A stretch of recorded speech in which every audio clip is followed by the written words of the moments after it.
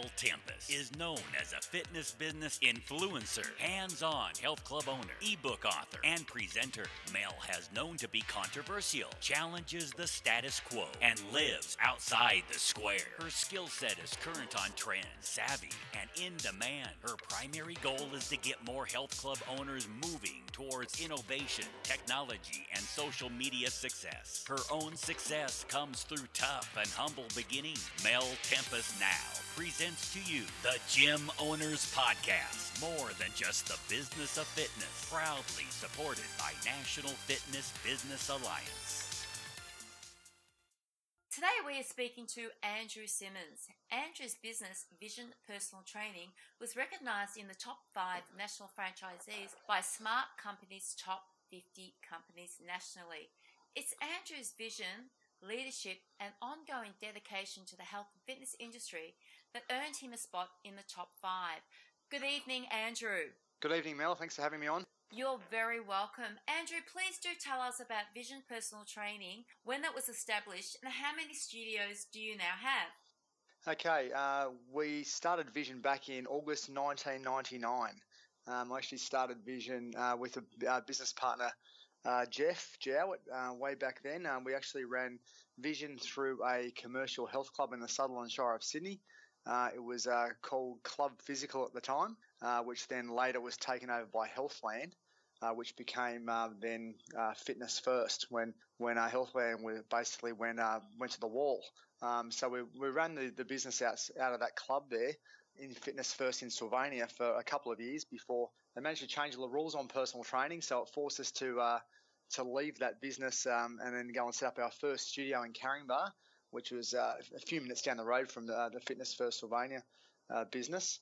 And then we basically grew our business down there in about 400 square metres, a bit over 400 square metres down in Caringbah. And then after about 3 years of being down there, we decided to franchise the business we've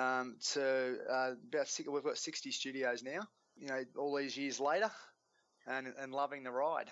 Wow, 60 studios. That's absolutely fantastic. So how many people are involved in the 60 studios? Well, generally speaking, we've got a franchisee of each one of them. We've got a number who own multiple studios, and then they generally have a manager and then between 5 to 7 trainers in each one of those studios. So there's roughly 450 people in the network at the moment. So yeah, it's growing and it's really exciting.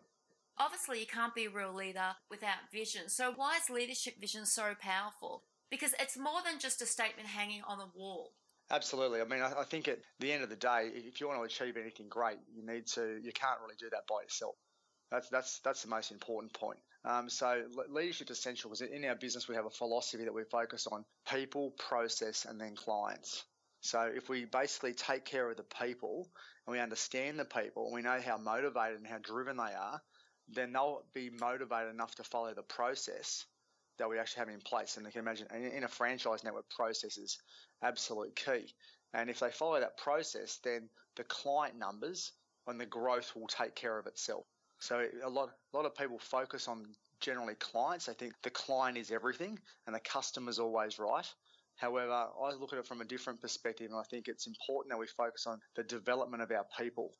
Because the people are at the end of the day, it doesn't matter how good, say, a race car is, being a Ferrari, which I would call a system. Doesn't matter how good that system is, unless you've got a fantastic driver of that car and then a great team behind the driver in the car to bring it all together. I agree with that. So can I ask you then, how often do you revisit, your vision and your mission practices? Do you do this once a year, twice a year? How does it work for Vision? Well, funny enough, I've just been working on our core values. Literally tonight, just before I got on the call, it's something that we work on it quite consistently. I mean, we've got a strategy piece, which is I think it sort of governs the whole thing really. In that you need to have a good strategy. That's important. Now, I did a Harvard business course, and to develop our strategy statement moving forward, and the whole premise, without going into the great detail of it, it needed to have in 35 words or less your objective, your scope, and your advantage. So we worked on developing a strategy to grow to 100 studios by 2020. So we sort of basically clung everything onto that. And obviously behind that, then we need to make sure we have our why, and our biggest why is we build communities transforming people's lives. So a bit along the lines of the Simon Sinek stuff. He talks about the golden circle a lot. Most people know what they do, they know how they do it, but they just don't know why they do it. So that's been something that we've focused on heavily, and we've got a really strong why which won't change. But how we do that, and that is what our core values, they may change over time. We refine those, and what we do may also change. So when we look at our why, we build communities transforming people's lives. We really focus our business in what we do. We focus on one-on-one personal training in order to do that. And we also focus on small group sessions and education sessions in small studios. So that's that's what we do right now. But will that always be what we do? Not necessarily. Just depends on how the business evolves and how consistently we manage to roll everything else out. But it always comes back to that why, and that's the thing that stays strong. That's not going to change. All those other things may change over time. So do you sit down with your team and ask them what their why is? Do you do that on a regular basis? Yeah, that's something we're really working on at the moment. Sitting down and working out. At the moment, I've just read Find Your Why. So, Simon Sinek's written that first book, Start With Why. And it's interesting. It's sort of focused on what to do there. I mean, it's important to focus on your why. But I'm really heavily involved at the moment in, as part of building business plans for people. Like I can build the greatest tools for everybody in our network. But unless I understand what their drivers are, then they're not going to be motivated by it. So we work really well at the moment on really identifying what someone's future looks like. And we tend to ask the important questions, especially with personal trainers, for example. Like, do you want to have a family? Is that important to you? How are you planning on supporting your family? What's important to you? Do you want to invest in property? Do you want to invest in business? Where do you see your future? So we go into these really, a lot of people say the tough questions, but I really believe that they're actually just the important questions. I agree with that, yeah. A lot of people don't necessarily go deep. They say if you want to build a great building, then you need to go deep first. And what I mean by deep first when it comes to ourselves is that you need to go deep inside yourself and ask yourself the deep questions, the really important questions. But for a lot of people, that's really scary, and they just don't want to go there. Or unfortunately, they live their life, and that might be a bit hard. That might take a bit of time, so they just don't go and do it. I think fear plays a large role in people not wanting to go to answer those questions. And this is something that even in my own business, we're trying to work with our staff all the time, overcoming their fears and putting plans in place and helping them get to their goals. And I think part of being a leader is recognizing, your employees' achievements. How do you do that in your business? In terms of recognizing achievements? Yeah. At studios, we have structured performance reviews. That's one of the things I'm working on as well at the moment is a structured, just sort of refining our management performance reviews with the way they work. So we're very, very clear in terms of how we, incentivize the trainers, whether it's, through a structured performance review system, so we're focused on that, whether it's, weekly rewards, recognizing the trainers for what they do. We said to have a superstar award system inside the studios. We do that on a monthly basis. We have, trainer of the challenge. We also, have one across the network. The trainer who wins, who achieves the best client results wins a round the world trip, that sort of stuff. So we tend to have little awards inside studios on a regular basis. Then we have our big awards when it comes to our regions, so, such as our PT of the year or a mentee of the year or our most valuable peer of the year. So we have a lot of awards that go on, on an individual basis inside studios, but then also as a network as a whole. So how important do you think it is to recognise the employee's accomplishment? Oh, it's critical, right? It's especially with this generation coming through now. It's a little bit different to the baby boomers and the Gen X. I'm a Gen Xer, so sort of this philosophy, just head down, bum up, and away you go. And you're sort of you have that sort of long time perspective, I think. But now with the way technology works and the way people just expect instant gratification, I think that recognition is obviously critical. Often for a lot of them, it's on a daily basis.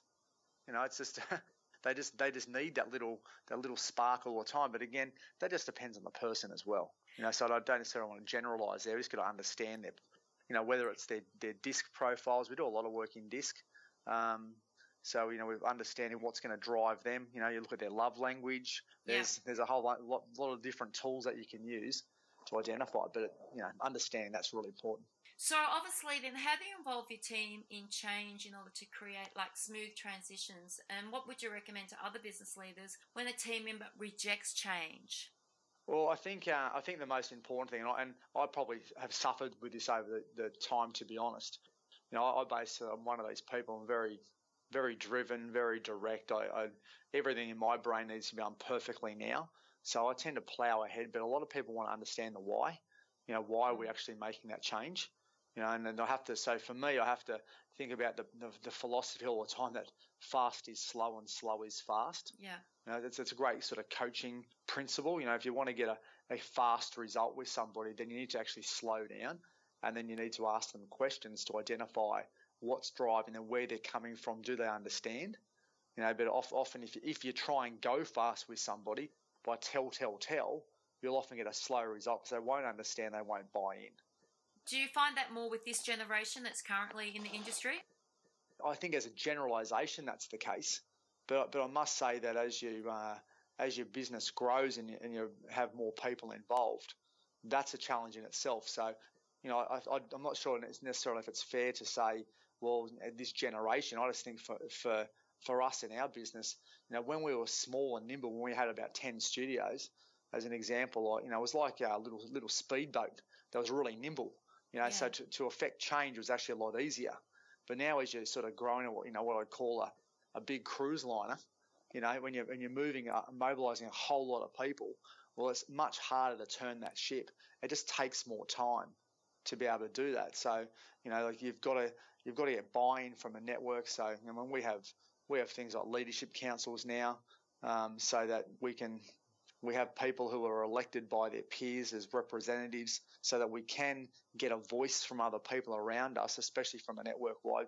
And when we're dealing with people in different states and even different countries, it's actually quite challenging at times to get feedback. Whereas when you're in just say in your own four walls and you see people every day, to affect change is actually a lot easier in that way. So hence I have to actually accept that it's just going to take longer. I agree with you. I found over the last couple of years, and I'm not saying it's just this generation, but I'm just finding now everything does have to have a why. You've got to sort of sit down and explain the reason why you're doing things and how they're going to benefit from it, which leads me to people and recruiting. So recruiting in the health and fitness industry, can be extremely time consuming and stressful for business owners. And knowing that you've interviewed many people over the years, what are some of the tips that you can pass on to find the right person for the job? Look, I think, I live by the philosophy that actions speak louder than words. So we have a really comprehensive recruitment process where we focus on sort of rules of three. So you interview them at sort of 3 times of the day in 3 different environments by 3 different people, and have those in the process. So we try and make sure that we never just get somebody to come in and have an interview. For example, they tell you a good story about how successful they've been and how good they are. I just care about what you're going to do. You can tell me everything you want to do. It's one of those things. We have a little saying. It's called, we'll see. we'll see. Yep. We'll see if you're that good. We'll see if you're actually going to hang in there and do that. And it's just about then saying, okay, well, we've got another interview that's going to come up. So up on this date, it's going to be at this time, in this environment, will you be here? Blah, blah. So we really have a long-winded recruitment process, or even interview / onboarding process, just to make sure that we can obviously identify if they're obviously telling us the truth in terms of how they really behave. Yeah. I love in an interview, especially with personal trainers. It's a common one. You always ask it, why do you want to be a personal trainer? And they'll often come back with, I just want to help people. It's just generally the standard opening response they give. And I say, well, okay, so tell me, how many people do you need to serve each week to satisfy that need or goal? And often it's met with absolute silence. Yeah, I've heard that. Yeah. They just don't know, right? You don't know. And then often it takes you generally maybe 8 to 10 questions with most people, unfortunately, to actually get the truth about where they're really at. So I think that's the ability when you're trying to recruit, well, it's your coaching skills, really. Yes. It's your ability to then ask the right linking questions to find out what's really driving them. Because most people only ever give you very, very superficial answers, almost based on what they think you want to hear. And so often when you're doing an interview, we have a scanned interview form and I have, say, 25 questions on an interview form. But if our guys aren't asking 100 questions, well, you probably don't actually understand what the true motivations of that person are and really who they are. So, Andrew, what's the time span from the moment that you conduct the first interview to the time that they start their first day at Vision? What's that time span? Is it a month? Is it 2 months? Is it 6 weeks? Well, generally speaking, I'd say it's about a month, but again, that's going to come back to the person. So, it's often when we do a lot of training, a lot of people say, well, how long is it going to take to get good at something? Or we might say, how good is it going to take to become good at doing initial consultations where you're selling a personal training program? And someone might say, oh, that takes at least 6 weeks to get good. And I say, okay, so more importantly, how many times in that 6-week period do you do it? And they might say, well, they might role play and do that, 8 times to become good at it. So really what they're saying it's going to take 8 times to get good at it. So therefore, that could be chunked down, and someone could actually be fairly competent and doing that in a week if you're prepared to spend 8 times role-playing and going through that process. So I don't necessarily think it's about the length of the amount of time, because if they could come back every day and they could prove to you every day, and it could take that time frame might actually come down. But if they've only got the ability to come in to see you once a week to go through it due to other commitments they may have, well, geez, it might take you 8 weeks to get through that process. So, Andrew, do you do actual role-playing in your interview process, do you? Absolutely, yeah. Okay, so I can't remember the last time a club owner told me that they did that. So what are 3 good tips then in the interview process for club owners? Because I'm finding at the moment a lot of club owners are just interviewing them on Monday and hiring them on Tuesday, and the whole process is about half an hour, 45 minutes. Right. That's a concern. It is a concern, and I think the issue is, and correct me if I'm wrong, is that the majority of club owners are struggling to get personal trainers as employees, so they're just grabbing at whoever comes through the front door. So that's obviously an issue in the industry at the moment, but what are 3 tips that you could give club owners to find the right people? 3 great questions in the interview process. Okay, so the first one for me is always, why do you want to be a personal trainer? Because I chunk that down to find out how motivated are and how many hours they need to do. So, for example, you need to do personal training. Okay, so how many hours do you need to do? They might say, oh, I really just want to do as many as I possibly can. Okay, so for what purpose? How's that going to enhance your life? How is training clients going to serve you? And then depending on what they say, then it comes back to, often by the time you get to the real truth, it might be around, well, I actually really want to save some money to go on a holiday or whatever. So then okay, they're driven by holidays, or you know what their motivations are. Because often I think in the fitness industry, I've found this in the past when I've actually asked some of our owners. So someone left you after 3 months. They decided to go on an overseas trip. They were really motivated to go away and holiday and work overseas. So I think, well, that could have been identified in the first interview. That's right. If you had have really asked enough questions, you may have actually found out through that. Now, often what I found when I've interviewed people, they actually tell you things that they probably didn't mean to tell you, because when you start coaching them, you start asking the right linking questions, you find out their motivations, and they look at you and they think, far out, I shouldn't have said that. With their wide eyes, yep. Yeah, I shouldn't have said to this person that I'm really motivated to go and play soccer in England in 6 months. So then I think, okay, great. Yep, I'm looking for somebody who wants to make a commitment to our business, so you're probably not the person that's going to be right for me. True. They're just looking for an income. Yep. Absolutely.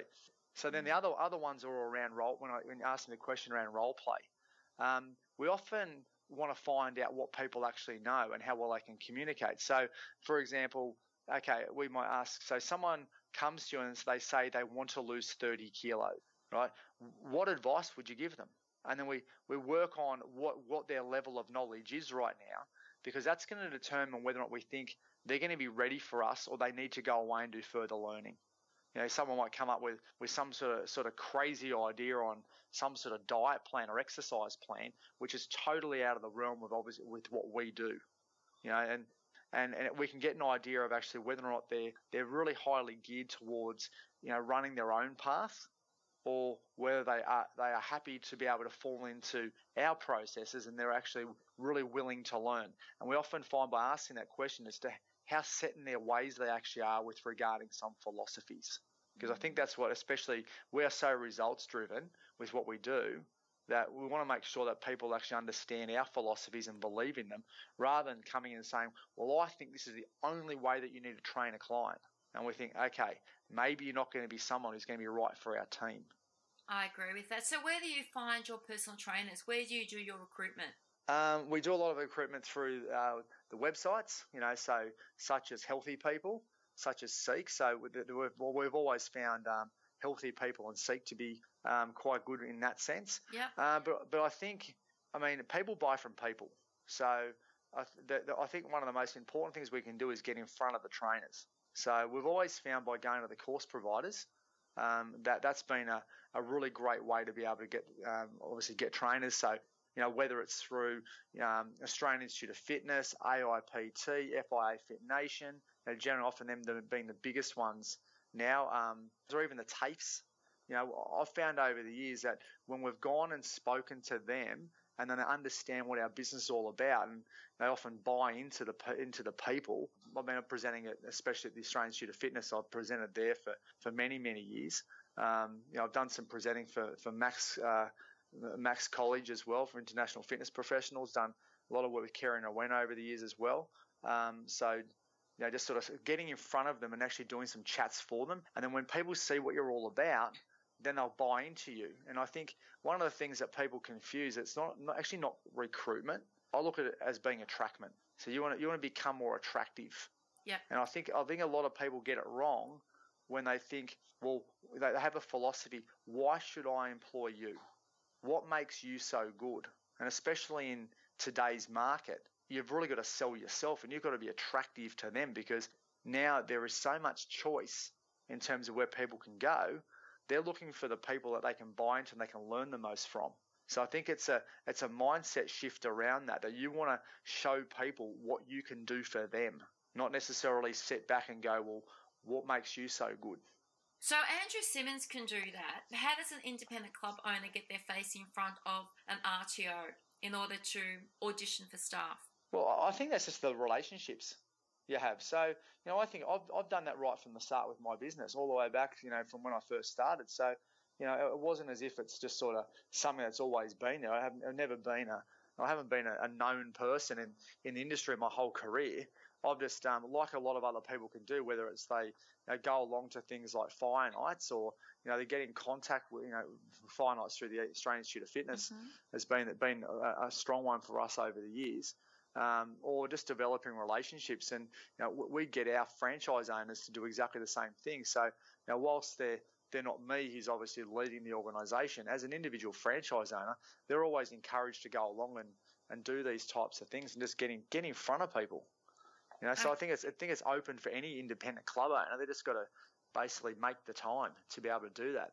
I mean, that's great advice. I mean, there'd be a lot of independent club owners listening to this podcast that wouldn't even think about going and speaking to a group of young people coming through the industry as possible employees. So we've gone through, you know, we've spoken about recruitment, we've spoken about, you know, your vision and your mission. So obviously at the end of the day, we need a little bit of work-life balance. And it's a tough gig. We live in a world where everything's 24/7, from our careers to technology to our everyday lifestyle. How do you promote and encourage work-life balance? Okay, I think the work-life balance concept is an absolute myth, to be honest with you. I'm so glad you said that. Yeah, it is. And I often teach this to people in our network and also students. I ask them the question, so what's the opposite to life? and they'll say death. And people talk about this work versus life thing. So people tend to put work and death inside the same box. And I think that's unfortunately the case for many people. I mean, I was in that situation 20 odd years ago. I left school and worked in a chartered accounting firm for 2 years when I first left school. Now, in hindsight, like I learned from that experience to be very disciplined with my time, because we had to give in timesheets and account for every 6 minutes of our day. So that was actually a very good thing for me to become disciplined and make sure that I was basically very efficient with what I did. But I tell you, it was the dark side. I hated what I did. So I wanted to. I said things like, I've got Monday-itis. Wednesday was hump day. I said, thank God it's Friday.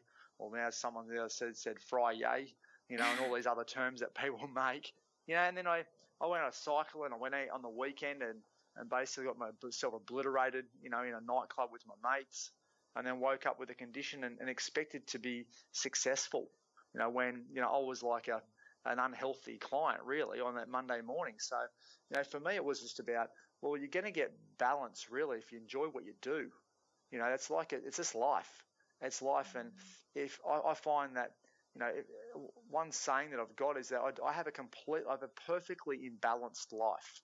So what that means is, what it means I can do is, when I work hard, I'll work hard, but then when I play hard, I play hard. So, I book my wife and 4 kids, so that makes it, quite a challenge, and especially around holiday times.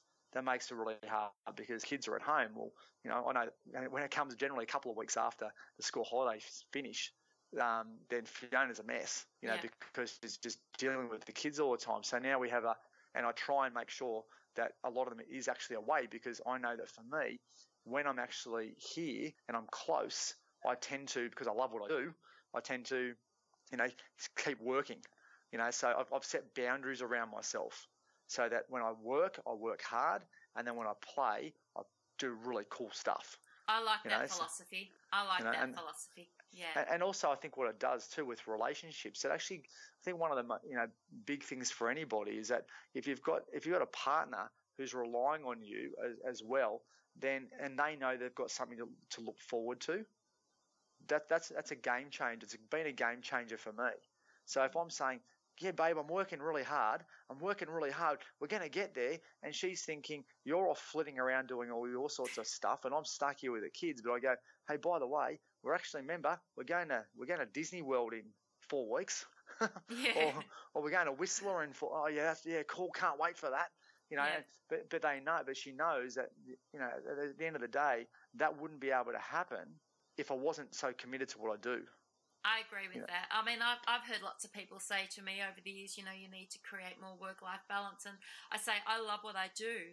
And if I want to work, 12 hours, 14 hours a day, if I'm loving it, why not do it? Because to me, that is work-life balance. And if I want to take a day out, I'll take a day out. I don't believe this, you've got to take Saturday, Sunday off. Just do what you love, because that makes you happy, and therefore you get more results. That's how I look at it in the long run. Andrew, it's been a pleasure speaking to you today. I'd love for you to advise the listeners where they can get in contact with you. Sure. Email is great, andrew@hq.visionpersonaltraining.com. That's one way. Jump on Facebook if you like. I tend to play a little bit in Facebook, but to be honest, not a hell of a lot. I'm not really too big on that. So, generally around my email is fine. You can jump on our Vision website, visionpersonaltraining.com. There's contact details around that as well. They're probably the best ways to get in contact with me. Definitely. But I'm happy to share and help people. I mean, it's one of those things that over the years you realise some of the pitfalls that you've made and some of the mistakes you made that you don't want other people to make.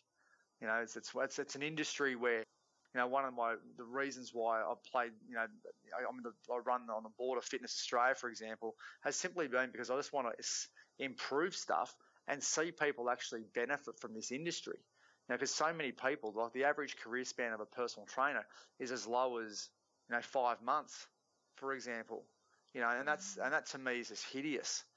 So to be able to be involved with that, to actually help the lifespan or career span of a personal trainer, to make sure they've got the tools to be successful, is really important, because unfortunately, we're losing this war, and that war is against diabetes.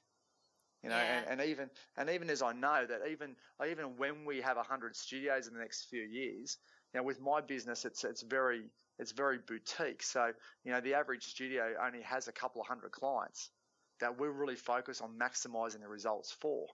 Our philosophy is small, friendly studios where everyone knows your name.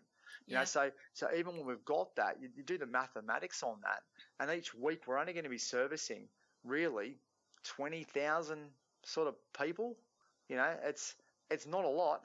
It's not a lot for us to service when we've got millions of people out there that actually need our help. That's right. So I look at this thing about trying to share it and help people become better, because this is the best industry in the world.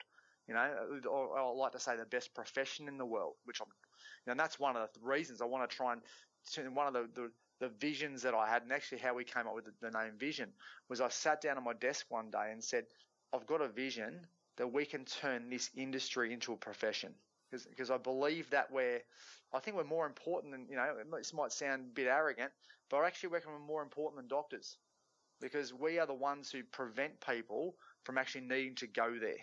I agree with that. Stop people going there. Now, sure, they go and do all their study, and that can be quite offensive, because a lot of people will hang on to that whole idea of, well, hang on, I'm here to fix it. I've studied for 6 years or something. But we have the ability through better eating and better exercise to make people healthier, so they don't have to be such burdens on the healthcare system. So that's a major mission for me. Andrew, your passion is absolutely incredible, and I don't doubt for one moment that you are going to inspire many people that listen to the podcast. And I was just sitting here now listening to you.